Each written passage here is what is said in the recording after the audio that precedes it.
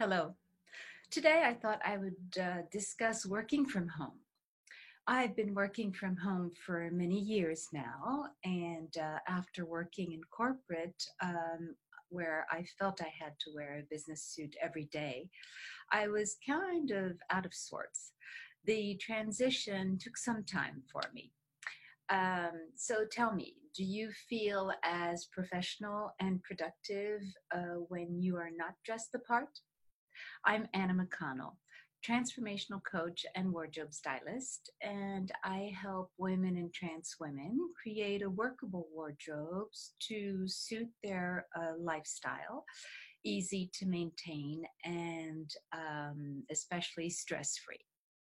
So I must confess, I wouldn't feel as professional if I was dressed in yoga pants. I'm sure I'm not unique in that regard.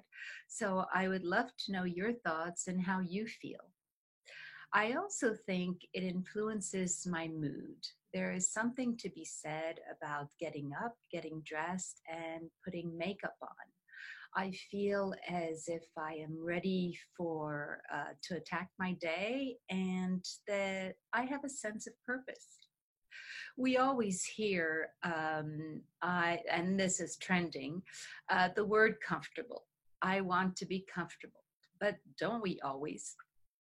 Whether I work one on one with a customer or go shopping with a client or work from home, I seldom hear myself say, I think I'll dress uncomfortably today. We always want to be comfortable.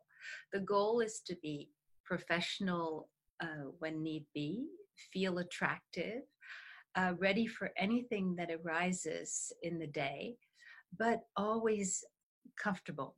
The thing is to be your comfortable, what suits you. A few things I've noticed when working from home. Practicality. Whichever clothing you choose to wear, it should be pretty resistant to wrinkles and stains and easy to move in. Especially for women at home, we have children to care for, we have pets. I know what it's like. I have two rambunctious pets, family life, an occasional load of laundry. So we need to be able to move freely in what we're wearing and feel at ease. Also, scheduling. Most of us usually do better with guidelines and framework. This, I must say, was a struggle for me at the beginning. Not that I was disturbed in my day, but I never stopped. I had to literally be dragged out of my office. So, setting office hours for yourself is useful, and inform your family that for the next hour or two, mommy cannot be disturbed. She's busy working. Perhaps there are little chores that your children can assist with also. It gives them responsibilities and helps you. Whether we work from home on a temporary basis, or on a general basis, we need to keep the balance in our lives, and scheduling is a great way to do that. Also, shopping in your closet. This is the perfect time to look into your closet, sort, organize, and find those treasures long ignored. I recently did a virtual closet edit with a client of mine, and we went through her closet and identified 32 quality items that fit her perfectly. She did not have a large wardrobe, but 32 items is already quite a lot.